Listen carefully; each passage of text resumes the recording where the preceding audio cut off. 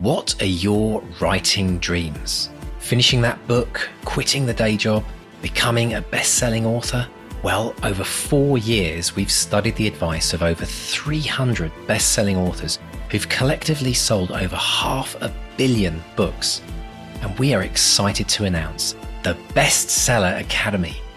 If you're ready to take your writing to the next level with accountability, craft, and coaching, your bestseller dreams are now only a click away.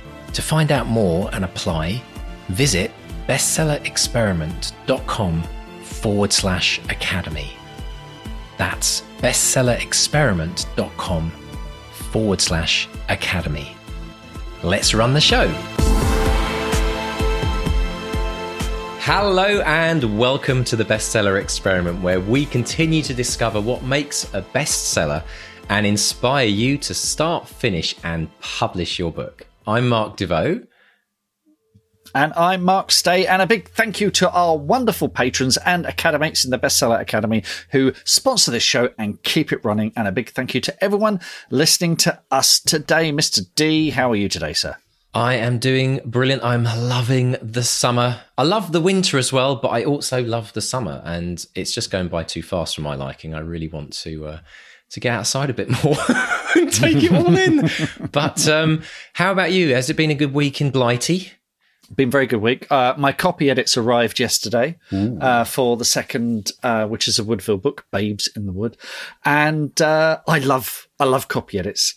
There's a temptation, if you're an author, to be a bit dramatic and go, "No, woe is me. Can you not see I'm being tortured by my copy edits?" But for me, it's always the most fun part of the process, because the whole thing finally gels into something that looks and reads remarkably like a book, like something you would actually give to people to read. And I got the Word doc arrived from my copy editor, Lisa Rogers, yesterday, and she's brilliant. She's absolutely the best in the business. I just love her to bits. And it arrived with over 3,100 changes and comments. Just 3,000. But most of them are they're things like I use double speech marks, and she switches to single speech marks, which is, I just like doing. I've just got a habit of doing that. And actually, the house style for the publisher, a lot of UK publishers just use single speech marks. So there's a 1,500 there. Formatting ellipses, page breaks, little things like that. So I just accepted all of them, and then I'm left with over 300 comments. Most of those are small changes to avoid word repetition and stuff like that. My big problem is I've got a timeline issue. Every single bloody book, a timeline issue. But again, I think that's a fairly straight. I've put a thing on the board over there. My story starts with my character. She's a bell ringer amongst other, and a witch amongst other things, but starts on a bell ringing day and ends with a village fair. And I've just got to make sure every story beat in between of those makes some kind of sense. But yeah, it's nothing too taxing. I'm really looking forward to it. It's a wonderful. It's lovely to get back into the book and those characters after such a break. And I've booked my copy editor, Lisa Rogers, to come on and do a deep dive next month.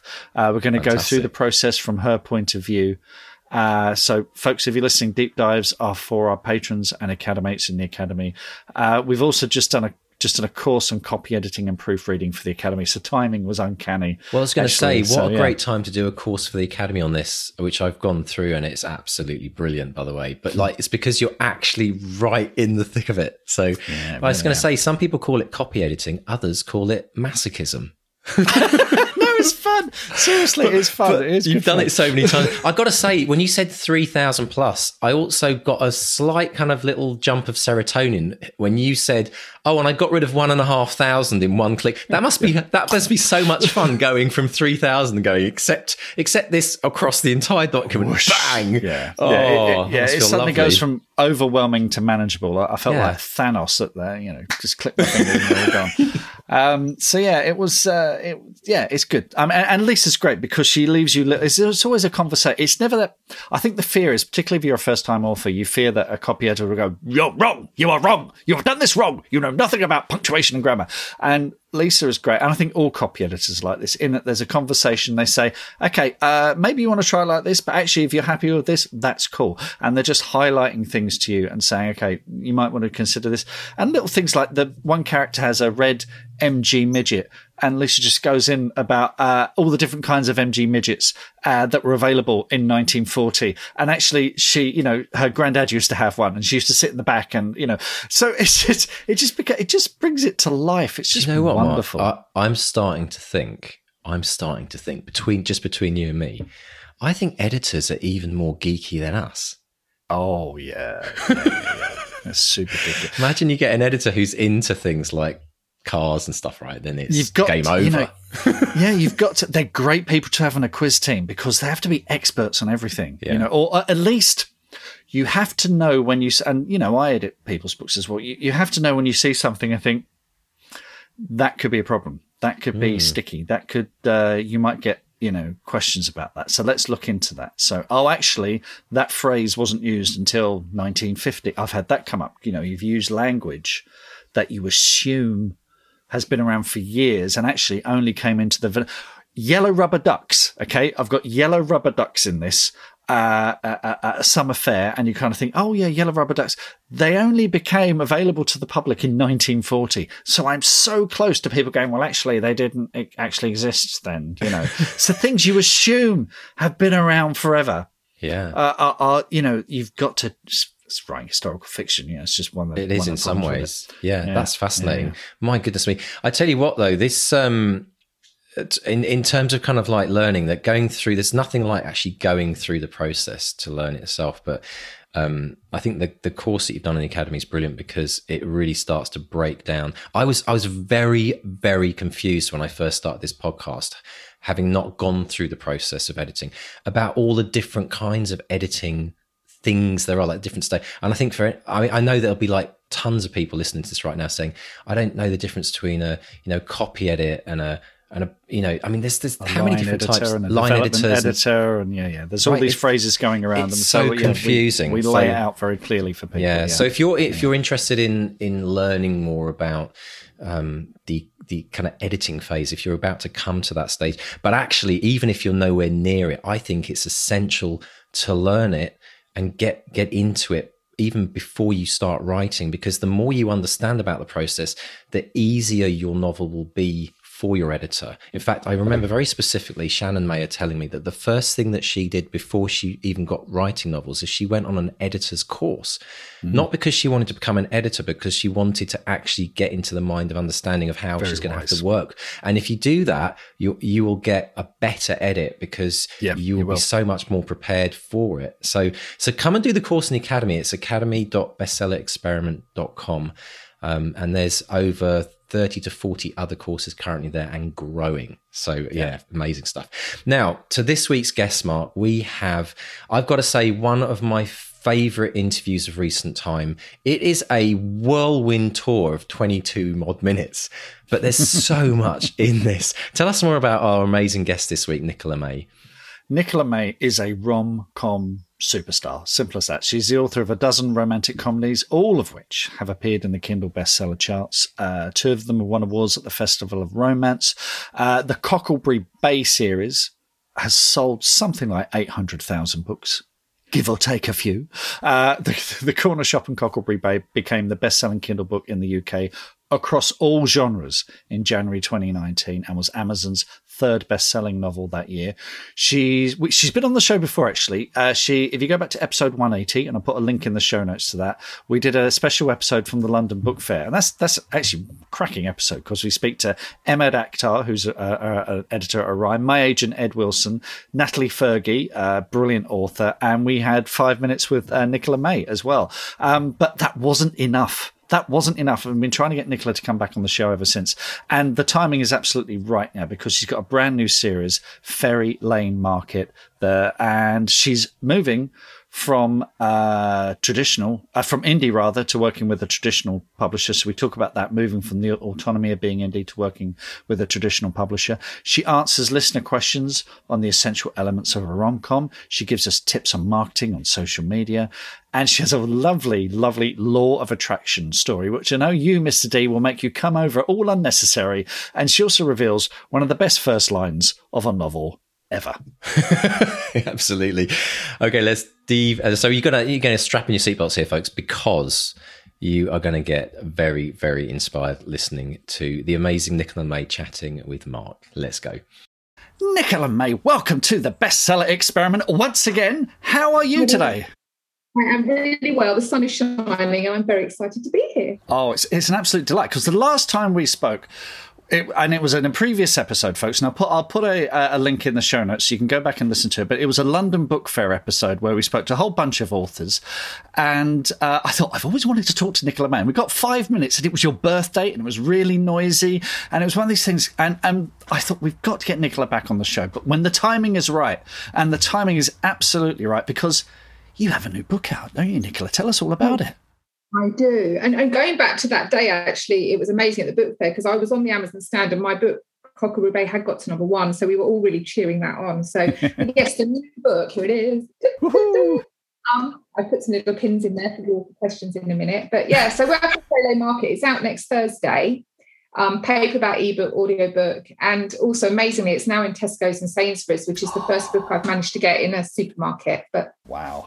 Obviously, this is with a traditional publisher now, so it's easier to do that. So yeah, fantastic. So not only can you get the book, get extra club card points and nectar points or whatever it is as well. Yeah, absolutely, fantastic. Was that always an ambition, the supermarket thing? Yeah, I mean, I've given myself little steps all along the way for being an indie author, from sort of even charting at all to getting in the top 10 to getting to number 1 was my massive dream. When it happened, I couldn't believe it. But yeah, so when I decided to go with the traditional publisher, which wasn't an easy decision, actually, it was to get on the supermarket shelves, and it's also now to get on the Sunday Times bestseller list. That is what I would love to do. Fingers crossed. Yeah. Well, if anyone can do it, Nicola, it will be you. Let's talk about that decision, because we've had lots of indie authors on here that the thing they love is the autonomy. You know, they're answerable to no one except maybe their readers. They can publish when they want. They can publish in the formats that they can, you know, there's all kinds of stuff that is important to them. How do you feel working with Hodder on this book? What are the big lessons learned? What are the big changes you've had to make? Okay, I mean, yeah, I went into it with trepidation, to be honest. I think the main thing was I'd worked with an editor very closely, my indie author editor, and I had to change editors. And I was like, oh my God, what if they come back and there's loads of changes and I can't deal with it, because I'm so used to dealing with someone and there hasn't been too many changes, luckily. But so that was my fear. But I had Thorne Ryan as an amazing editor, and it seemed to gel. And she probably spotted things that I didn't. And so it's been really good on that front. And now Kim Atkins is my editor, again, equally good. Lack of control. I, every day, still check my KDP dashboard for sales for Cockerel. So obviously I won't be able to control and look at any of my figures. My only yardstick will be asking Hodder or seeing where I am in the chart next week. So that's difficult. On a positive, I wanted to keep hold of a say in my covers. So my wonderful 84-year-old father still actually illustrates my covers. So that's great. So, yeah, I think it is the lack of control and not being able to see my figures. But on a massive positive, the PR and marketing they've done around the book already, and sort of the graphics and everything are excellent. So I'm really pleased. And the quality of the book itself, obviously, is amazing. Fantastic. Oh, well, I've got everything crossed. And folks, will put links to Nicola's website in the show notes so you can find it nice and easy, and grab a copy and help get her up the charts. That's what we all want. I'd like to talk about how it all started for you, because it is, you have, and Mr. D will love this, you have a wonderful law of attraction story, don't you? Can you tell us about that? So I'll keep it quite brief. But Jim Carrey, the actor, he was jobbing with his father many years ago, and he decided to write himself a check for $10 million and put it in his wallet, because he was like, gosh, I've got to make it, kind of thing, always wanted to. Anyway, he did make it. And so the film he got the $10 million for, whatever, he found this old check in his pocket and it came out all mothbally. And basically he achieved that dream by writing it down. So I thought, I'm going to do this. So in 2011, when I self-published first, get it on the shelves, I thought, okay, I'm going to write myself a check. I like the number 3. I find it 1, 2, 3, ready, steady, go. It's such a positive number. So I dated it for the 3rd of the 3rd, 2019, 8 years ahead, because the 9 divided into the 3, blah, blah, blah. Anyway, in January 2019, The Corner Shop in Cockerel Bay, which is my 9th novel, got to number 1 on Amazon. And I didn't remember the check till I was organising my bookshelf, because I put it in my very first book, working it out, and it fell out. And literally, And it was quite a good sum of money to the actual pound I'd made that amount of money that I'd written myself. No way. It makes me tingle now. And I've written myself another one. Actually for the end of this year, so I'm like, come on. But I really do believe, I've always believed, even when I was selling like 25 books a month or something like that, that I would get to number one on Amazon. It was I could see it, I visualized things. And that's why I kept writing, because as I say, it wasn't until my 9th book that I actually got great success. I'd only ever had really moderate success until then. Wow. Wow. If you put that in a book or a movie, you would be told to take that out because it was so unlikely. I know. So many people saying to me, oh my God, I'm going to write my life story. And then I think, actually, some of the things that have happened in mine, I probably couldn't get away with it. But, and it is really believing. And it was like I won an award at the Festival of Romance, and I sat in that theatre and I was like, I'm going to win. I think it is believing in yourself. Right. Don't stop believing, as Journey, the band, once nobly said. Excellent. We've got some listener questions if you want to dive into those, Nicola, because, I mean, lots of fans on the podcast, so they all want to know. Denise McGahn is one of our members of our academy. She said, oh, great. She said, I'd love to know what Nicola thinks are the vital components of a successful rom-com. What are the differentiators? Okay. Well, I kind of go into it as the plot of Cinderella. So you have your Prince Charming, you have your Cinderella. So they're your hero, heroine. Your ugly sisters are your conflict. And then I also, for example, in working it out, there was an old neighbour. She was in her 80s and she was the fairy godmother. So I think if you look at it like that, and always it has to be the love story, always has to come good at the end with a rom-com. But it's a really good way of looking at it. That's great, because it's fun. It's something we've been talking about on the Academy recently, actually, this idea that you can have... In a lot of TV shows, you have a 5-man band. So you have the lead singer, the guitarist, who's like the cool anti-hero, the backing singer, who's the voice of reason. Or in sitcoms, you have a family of 4. And I've got it there because I'm working on something. Matriarch, patriarch, craftsman, clown. And then you have, very often in groups of 3, it's like the Hecate, maiden, mother, crone. So with you, it's Cinderella. That's your kind of group, and you play with the status of those characters and how they interact. And also look what's worked before in great rom-coms as well. At the end of, say, Notting Hill, when the walk in the room kind of thing, there's just so many things that you can sort of take from things that have worked well. Fantastic. Brilliant answer. I love that. Liz Green has a question, another academy, and she says, I'd love to hear if Nicola has any advice for non-rom-com writers to add some light comedy to their work. I'm writing a pretty intense political thriller, but I know it would benefit from a bit of levity in between the sabotage, treason and murder. Does Nicola have any favourite ways to add quick dollops of humour to a scene? So that's quite a difficult question, because I kind of tend to write as I go along and find the humour, but I think I picked this out actually. So the first line in Fairy Lane Market is my favourite first line in all my 14 novels. And it's, I bet even the real Sid Vicious didn't shit in his bathwater. So I do start with, because I've always aimed to shock in my writing in a little way. I'm not fluffy little writer, because Sid Vicious is her terrapin. I always bring pets in for humour, because the person can talk to pets in a way they might not talk to humans. And then another way is I'm very carry on and innuendo, but there's another little bit here. So Rachel is really rich, basically, in my book, and she's having it away with one of the market stall boys. And just one of the lines is, well, our Rachel certainly does like a bit of rough. I know Darren's no stranger to her hunting lodge. She lives in the hunting lodge. So it's kind of just a bit of innuendo, but I think unless I know it would be hard to actually say how you do it for thrillers. It's just sort of throw a little bit in.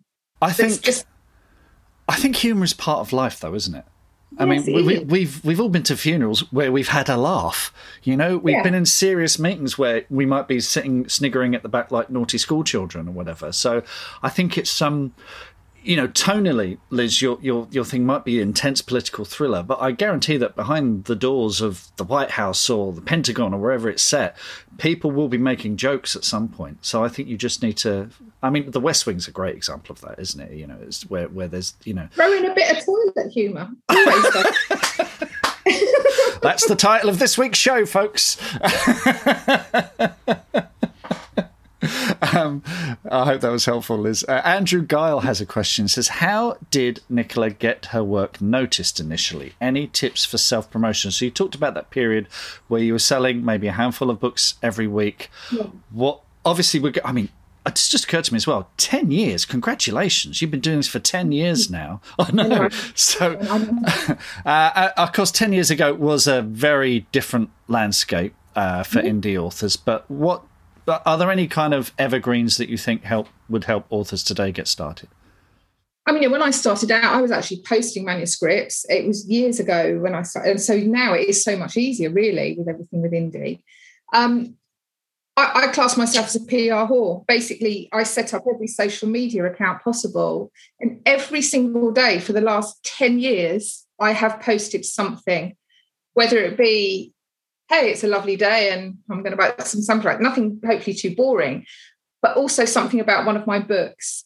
And I've so it isn't too monotonous, I would link it in. So say my pinned tweet last week with the football, with the new book coming out, I put, it's coming soon, 3 books on the shelf. And not everyone would have got that, but to me, I was like, that's genius. And obviously Valentine's, you do things around love if you write romance, and it's just putting something out there, because there's so much content out there from me that hopefully, they say, I think it's someone has to see something 8 times before it sinks in. I'm surprised more people don't know about me, really, because I'm always out there. But yeah, it's just being consistent and not thinking that you're pissing people off. And I say that, sorry. But even on Facebook, I used to think, oh my God, I put something up 3 times when a new book's out, but only one person might have seen that once. Don't be scared of doing it. I have to confess, Nicola, I've seen your strategy and pinched it wholesale for myself. Because I think she's tweeting every day. She's on Instagram every day. There's stuff coming up. But what's different is it is you. It's your personality. It's not like a marketing tweet. It's not, it's you coming across. So I thought, I'm just going to do the same, And the thing is, it doesn't happen overnight, though, does it? You don't start tweeting 7 days a week and then suddenly you're selling 1 million copies. No, there's a lot of persistence involved, isn't there? Yeah, and I think that's where people fail. So and they see other authors doing well, and they probably see me doing well. Like, oh my God, but I have worked for years tirelessly to get here. It's you have to be persistent, and I think people probably do give up because they're not getting what they want. But I would say just keep going. You've written a book. You're talented. The cream will rise to the top if you're good enough. It really is a long game, and this is something. I mean, like I said, you've been at this. 10 years, and I've been at it longer. I've wrote my first books way back, like 23 years ago. Yeah. And there is a misconception, I think, that you write one book and then you get an agent and then you get published and then it's all, peaches and cream from there on. But it does require a lot of tenacity, which I think you have in spades. Okay, we've got a joint question from Angela Nurse and Rhoda Baxter. Angela started, said, I'm really interested in Nicola's indie author marketing strategy. And Rhoda says, seconded. Rhoda says, I know she worked hard on the hustle, so it would be interesting to see if she could elaborate on that a bit. So apart from the social media presence, what other marketing tips have worked for you? I think the thing that, there are a lot of blog tours about now, but Rachel's Random Reads started doing blog tours for me, which, if people don't know, is she coordinates, say, 50 bloggers, and they read and review the book on their actual specific romance blogs. It's brilliant. I'm really rubbish at third-party SEO, it's called, where you get everything moving around on the web. But once someone hashtags you, if you think if 50 people are reading and reviewing, that's a lot of movement that's going on and people seeing your posts. And I do think with the corner shop in Cockbury Bay, the one that went to #1, the blog tour that Rachel did really escalated me, because it was magnificent and suddenly everything started rolling. Hustle-wise, though, I went to the London Book Fair, and a lot of authors don't go there unless they're a named author. And I walked on sort of Gardner's stand and Bertram's stand, which are book distributors, and I made friends with the guys on there and said, I really want you to actually stop me. And it was a case of being bold, speaking to people, here's my book. I walked onto the KDP stand, the Amazon stand, and I'd missed the MD's talk at the time. And I said, can you give me 10 minutes of your time, please? I want to know how Amazon works. This is my book. I chased the guy who was the book buyer of W.H. Smith's. I ran behind him and I said, Matthew, please can you take this? Love Me Tinder got put on the shelves of Smith's Travel. And the one thing that I'm really proud of, which again set me off, I walked into Waterstones in Windsor with my very first book, and there was a lovely lady called Carol Dixon-Smith.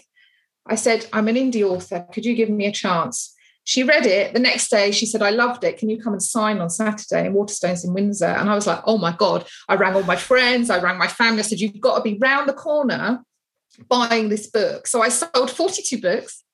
She said, amazing. And then she emailed all of the Southeast branches. And every week from then, all summer, I was there. And I think not everyone has got the personality to do that. But I just think I was never frightened of getting pushed back, I think.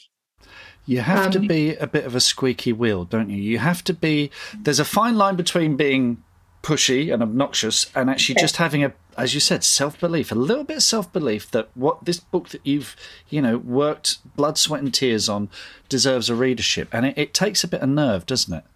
It takes nerve. And I think also being kind and treating people as you'd have them treat you as well. And not think, oh, I've written a book, I'm amazing. It's like, wow, I really would like your help, I think.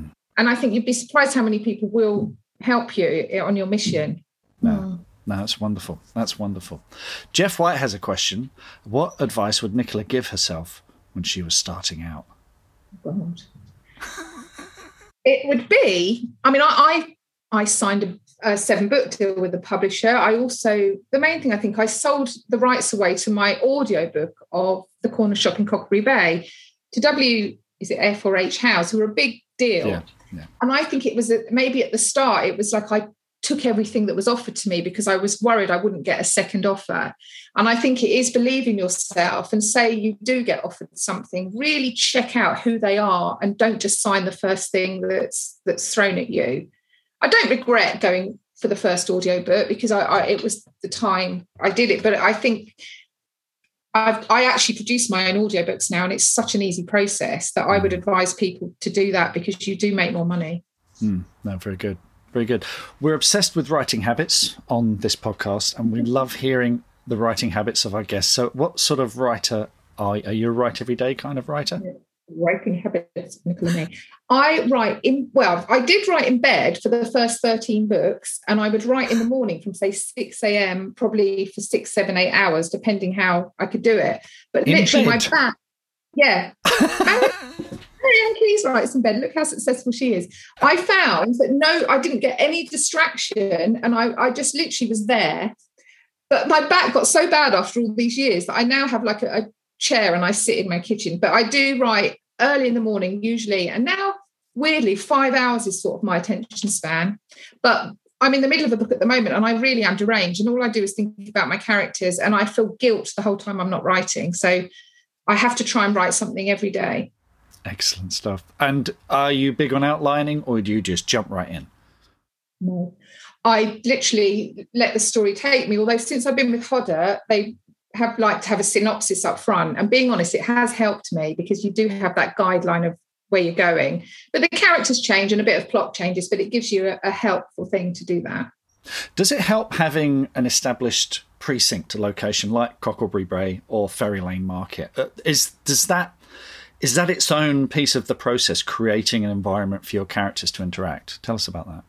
Yeah, weirdly, the corner shop in Cockery Bay was a standalone. Didn't even think I'd write 3 more books. It did so well. I was like, shit, I better write a trilogy.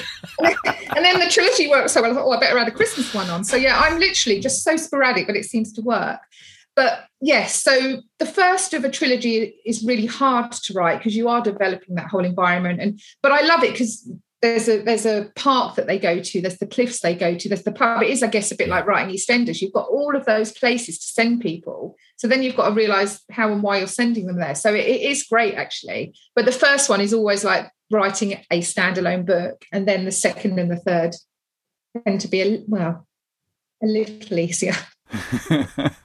You have to remember obviously everything that's in all of them and all the characters and everything about them. So do you keep a sort of database or anything like that, or do you just rely on your own memory? Kind of the synopsis I write, I just add notes on the end. So I do sort of date of births and ages when I start thinking, oh my God, she'd have been that age when, and yeah. Okay. Are they based on places that exist? Does that make it easier, or are they an invention? Yeah, Hartmouth is actually Dartmouth in my mind, even though Dartmouth's in Devon. So the ferry crossing and everything is really in my mind. Yeah. Brilliant. Dittersham was totally fictitious. I kind of had Clovelly in Devon in my mind. It's such a beautiful little steep slope that goes down. So wonderful stuff. What's in the future? This is a big period of change for you because Scott Pack, I know you worked with Scott Pack, and when he basically retired last year, he didn't talk about his great achievements here or there. He mentioned you, which I thought was wonderful, and how tirelessly you campaigned to get indie authors' sales recognised by the bookseller. You've done that, which is amazing. You've done this deal with Hodder, which is incredible. Big period of change. What's coming in the future for you, Nicola? And Scott was amazing because he championed me from book one, as you say, and he's such a lovely man. And I class him as a friend now. And also, I'm mentioning with the bookseller, I did champion to get ebook charts, which never existed. I was saying, look, music charts have the ebook charts and everything. So, the bookseller did agree after me going on Radio 4. So I was really happy. And I love champion indies. And I always say, ask me any question. What is next for me now? Well, obviously, it's going to be a big push. I've got 3 books coming out, July, November, then next April. So it'll be amazing to see what happens. And then obviously, let's see, will I go with Hodder again? I don't know. Do you know what I kind of want to do? I want to write a screenplay. Ooh. That's what I'd like to do. Okay. Although I have got a little bit of interest now from an agent with regards to TV and film for Cocklebury. Wow. It's all, as we know, and as you know, it's really hard. Everything, you have to wait and see what happens. But yeah, you're right. I'm not 100% sure at the moment. Okay. Really. Well, it's going to be exciting, whatever it is. It really is. Yeah. And a screenplay, fantastic. Go for it. Conquer that world as well. Just be amazing. Yeah. Well, Nicola, it's been a joy having you on the show here to speak to you properly for once. And best of luck with Ferry Lane Market. I think it's going to be an absolute smash. Like I said, folks, we'll put links in the show notes so you can find the book nice and easy. Where can folks find you online, Nicola? Okay, so nicolamay.com is my website. At Nicola May 1 is Twitter. Author_Nicola is Instagram. The books are being sold on Amazon, Waterstones, all over. And I will add, if you do add me on social media and you have got a specific question, I answer everyone who contacts me. So please ask away. No questions too small. Brilliant. See, this is why we all love you, Nicola. This is wonderful. Thank you so much. Thank you so much for coming on the show. And let's not leave it so long next time. Let's speak again real soon. Thank you so much. I honestly don't know where to start with this, Mark, to be honest. I mean, we usually just jam around our posts, but there's so much. Well, let's start in bed. Absolutely. Yeah, well, let's do that because honestly, do you know, it was fascinating when Nicola said about that, because the first thing I remember thinking is someone once telling me, if you're feeling ill or you need just a bit of time to yourself, answer the door in your pajamas. And people are like, oh, I'm really sorry. I didn't, is that, And I think the idea of lying in bed writing, people just do. Winston Churchill did that. I think he did the first few hours of his work in bed in the morning. And I think they're onto something, Winston and Nicola. Yeah. Well, she mentioned Marianne Keyes also does this as well, who's a huge best-selling author. And I think it takes that thing, which we've talked about before, which is, make it if you can, make it the first thing you do. There's the 5 a.m. Writers Club, people who get up at 5. The mistake they make is they get out of bed. Just stay in bed. Of course, if you've got someone in the bed next to you, they might not appreciate you firing up a laptop, boom, and the fan go, and all that kind of stuff. Tap of the keys. Tap, and you going, oh, bloody hell. But yeah, that's if you can do that. That's like she says, it might not be great for your back. I have those V-shaped pillows. I have a V-shaped pillow as well. Yeah, I have as well. I must admit, I do. I think my problem with that, it's actually because it's a guilty pleasure for me, because on Sunday mornings it's the only day that I might get a lie in if I'm lucky, and I start reading and then I'm like, I better get up, and I think, the kids are good, they know how to make cereal, I've trained them well, and dinner, breakfast and lunch, but the thing is that I do love that. I find I'm really creative when I'm in my room. in the bedroom in the morning. I've been doing my 200 words in bed in my journal, handwritten. And, but I kind of like, by the time it gets anywhere near like 9:30, 10, 11, I start thinking, oh, I'm such a slob. I should get up, because then I do my best work. So there's definitely something in it. There's something, it's like there's the no pressure of being in that environment, which is almost like a restful, peaceful space, which isn't necessarily like, hard labor, as it were, out in the house or in the garden or whatever. So I think the filmmaker, I might be wrong about this, but I think the filmmaker Ben Wheatley and his wife is his film editor. I think they have all the editing equipment set up in their room. So they basically roll out of bed, edit, then eat, and then get back into bed. I think the more people do this than we realize, actually. So listeners, if you are a bed writer, then let us know. Yeah. I think open the dam. I think a lot of people just don't talk about it. I think everyone's secretly like, oh yeah, this is totally me as well. I'm not the only one. That's brilliant though. I wonder, has anyone ever written, okay, as a challenge to our listeners and academates and experiments, has anyone ever written a book from start to finish in bed? We want to know of the book that was written from start to finish in bed. So if that was you, we'll give you a mention on the podcast, as long as we don't get inundated with like 1,000 people who've all done it. So that's crazy. Now, another thing that I found fascinating, obviously, we're going to have to talk about this. When I heard the words law of attraction, I was like, bing! No. Right? Because, everyone knows me. I live this kind of life. I've advocated about it on the podcast for years, about this idea of visualization. I have heard the story before, like she talked about the Jim Carrey story of writing the check. There's a lot of other examples of people, and the fact that there's so many examples out there of this happening, and Nicola being yet another, makes me wonder why everyone just doesn't do it. I mean, we all need a bookmark, right? We all need a bookmark. So make it a check of how much money you're going to earn from the book that you're currently writing. Yeah, ultimately, it's a way of setting goals, isn't it? I don't think it's that. It's not that universal ordering or whatever Noel Edmonds was going on about a few years ago. It's the fact of saying, okay, this is what I need to achieve. This is what I need if I'm going to do this. And it's a promise to yourself as well. And there are people who can do that. There are people who are wary about that. But I mean, I have my own goals. I have my own things that I want to achieve.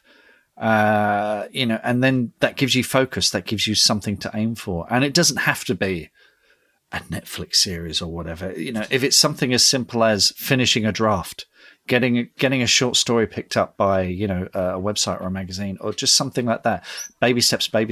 So, but yeah, you will know what you're capable of. But, we all harbour secret dreams. I mean, you tell me, Mr. D, is the secret not to make them secret? We've talked about public declarations and stuff like that. Well, it's the whole science behind dream declarations, TM, which I'm going to put, because that is something that we started on the podcast. It's something I was coaching about years ago, and kind of came up with this concept of the 3Ds.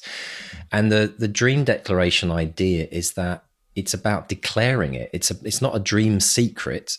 It's about a declaration, because number one, it becomes more real when you say it out loud. It becomes doubly real if you say it to someone else. It becomes very real if you tell us to say it on the podcast. And for academates, one of the things you have to do in the academy is you have to make a dream declaration. Everyone does it. Everyone's vulnerable. It's a safe space to do it. It's probably not as scary as doing it, say, on the podcast to like millions of listeners. But the thing is that we have to say it out loud, because when we say it out loud, it becomes real. And when something becomes real as a thought or even as something that you write, it becomes more likely. The science behind it is it's more likely to happen. You kind of like multiply the chance of it happening by like 10 times. But the thing that's really interesting about the check specifically is it's a dream declaration with something measurable. Like it's a number. It's quantifiable. You can say at the end of the day, did I achieve this? Yes or no, black or white. A lot of people who are just writing books dream of becoming a bestseller. They're not making specific goals about a date or a number, which then gives them a measurement. And again, when we talk about SMART goals in the academy, we talk about, measuring time-based, all these different elements that we go into in some depth.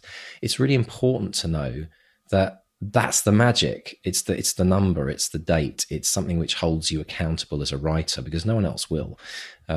So that's really, I think, for me, my experience of it, and my own personal experience of it. That is how things have happened in my life, because I put parameters around it, and it wasn't just a kind of like a kind of an amorphous mess of a kind of an idea. So I think that's really why, and that's why, you know, it happened for Nicola. I think it's absolutely no coincidence. It's fascinating stuff, isn't it? We could jam about this, and we'll be going more into detailed, you know, masterclasses on this in the Academy over time, because I think this is one of the missing kind of elements that a lot of people don't get any coaching or training on. You know, there's very few books on this. There's some general stuff out there, but it's not for writers. You know, it's like, you know, want to go watch The Secret. If you want to kind of go watch The Secret DVD, or Netflix, I think it's on Netflix. If this is all new to you, but there's nothing out there for writers really in a big way. So yeah, that's something that I think we should do more of for certain. Mark, you kind of got quite excited about when she mentioned the Cinderella kind of groupings of characters, because it's something again that you talked about recently. Is we had my craft coaching session last week on the Academy, and someone was asking about how many characters is too many characters. So we talked about those kind of regular groupings, and that's not to say it should be formulaic, but it does help you give focus. So if you've got that 5-man band, if you've got a 4-person family, if you got, you know, the 3 witches or whatever, those kind of groupings can really help you focus on what your character's purpose is in the story. And the Cinderella one I'd never heard before. I hadn't heard it. I was going to ask genius. you. And what's so great about it is it's so relevant to the rom-com or romance world. And I think to find actual examples of like classic stories that we all know, so it's brilliant. I mean, because we all know the Cinderella story. And there's a reason those stories work. You know, there's a reason why we recognize those archetypes in, you know, because they do reflect family or hierarchies in society or whatever. So, you know, if you can take something like that and apply it to your own story, I'm not saying, you know, just use it as a formulaic thing, but it helps. I mean, it's just what the hero's journey does, is it takes sporadic story elements and says, actually, if you analyze them, this is what these different characters do. But the Cinderella thing is absolutely brilliant. It just helps to give you like a framework around what you're doing, so that it's not so undefined. And that's what I love about the hero's journey, for all the kind of, you know, generalities that people talk about. I'm one of these people that you give me boundaries and let me be super creative within the boundary. I love that. But if you put me in an infinite space, I'm running around screaming, going, where are my trousers? Right? It's like, you know, it's like it's absolutely essential to have. It's absolutely essential to have that kind of structure, at least to start with, and then you can kind of, you know, play with it as you go forward. But so yeah, the other thing that I think is very interesting, and we've talked a bit more about this, and you've talked about this, about not giving away your rights right up front. You know, don't sign the first offer you get. It sounds like it's a very common thing that a lot of first-time authors experience, because they're just so excited. Not just first-time authors. I mean, experienced authors like me. I mean, I am that's kind of sign-happy writer. You know, and we had this when we were doing auditions for the film, because I get sent audition tapes, and having been an actor, you look at these audition tapes, and I just want to go, hire everyone. You know, they're all so brilliant. It is important to, especially if you're getting attention from agents and publishers, you know, don't just jump on board with the first offer you get. You do have to develop a thick skin. Yes, allow yourself to get excited, but then let that business brain click in and make sure because this is your future, and you wouldn't get married. You wouldn't marry the first person you meet. You know, you take a few things into consideration. Yeah, first, you go for at least a second coffee date, right? Exactly. You go for a curry or something. Something more in a white shirt. These more challenging. Actually, I think the better analogy is, if you think of your books as children, if you think of the books as your children, you're not just going to send them to any old school. You know, you want to make sure the school is right for your kids, because the publisher is going to be looking after those books for 5 to 10 years, maybe. You might get, this is what people don't understand, is you're not selling your book to a publisher, you're licensing the book to a publisher. And they get to look after it for a few years, and they can do things with it that maybe you can't. And are they going to do the right thing with your book? Are they the right match? And then when you get your book back, what condition is it going to be in? Have they done a good job, or have they, not, or have they not done, not done it justice? And it's interesting that Nicola, who is used to this autonomy, when I asked her about a future with Hodder, she still kind of will wait and see. I love that. And I think, that's a sign of someone that's been through the process and is now maybe wearing the battle scars from it, but also very, very savvy. And I love that. And that's what we gain as experience, through the process. We gain the wisdom, if you like, of things we've done previously. But I love it. And also, do you know what it says to me? It says to me how powerful Nicola's confidence has grown through the journey. If you stand in your own light and you're like, I'm going to weigh up my options in the future, that is a confident, successful author. But that won't have happened overnight. That was through her journey, but absolutely inspiring. And the lesson to learn, okay, and this applies both to probably more to screenwriting, but just as much to publishing, is you have all the power until you sign that contract. Yeah. And then you have nothing. And then you write your next book. Publishers are a bit more malleable because you can have a conversation with them, but filmmakers and TV companies, they have the rights. It's then theirs. So you really do have to be sure. I also think the world is changing. I think the world is changing. I think we're seeing in music, again, I always reference this, but the world is changing. Musicians are getting a lot more rights moving forward. There are new companies that are developing new kind of publishing models which recognize the value of what the writer does in the process and doesn't try and take everything away. And it's much more of a partnership than a kind of you're working on our behalf now, which it sometimes can feel like, I guess, when you're signing away a contract for many years. But we could jam around this for many more hours, and we will in the Academy. If you like listening to us ramble on, I mean, I don't quite understand it, Mark, but some people do. So if you like listening to us talking about this kind of these kind of areas and they inspire you, we go a lot deeper in the Academy with our courses and our coaching. So join us. We have a new opening happening at the beginning of September. Beginning of a new academic year for many people. So if you want the next 12 months plus of your life to have a constant weekly thread of focus, support, coaching, courses, inspiration, and people cheering you on, then join us at the Academy. We would love to have you. Come and apply today at academy.bestsellerexperiment.com. Now, Mr. Stay, we have this week's wins, don't we? Yeah, we've got we've got from the Academy. So Matt on the Academy, he's just had a children's short story, Sparks, which was chosen as a winner in a contest, which is great. We've had Mark Hood, who's a name we've heard on here a number of times, still got that incredible writing streak, but he's, again, getting short stories where in the past he submitted without success, but they're now reaching out to him saying, Mark, send us your stories. So this is the kind of community we got on the Academy as well.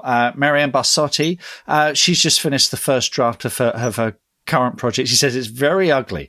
I struggle with my internal editor the whole time. I'm one of those writers who constantly go back and edit, which makes finishing take twice as long, but I'm working on that issue.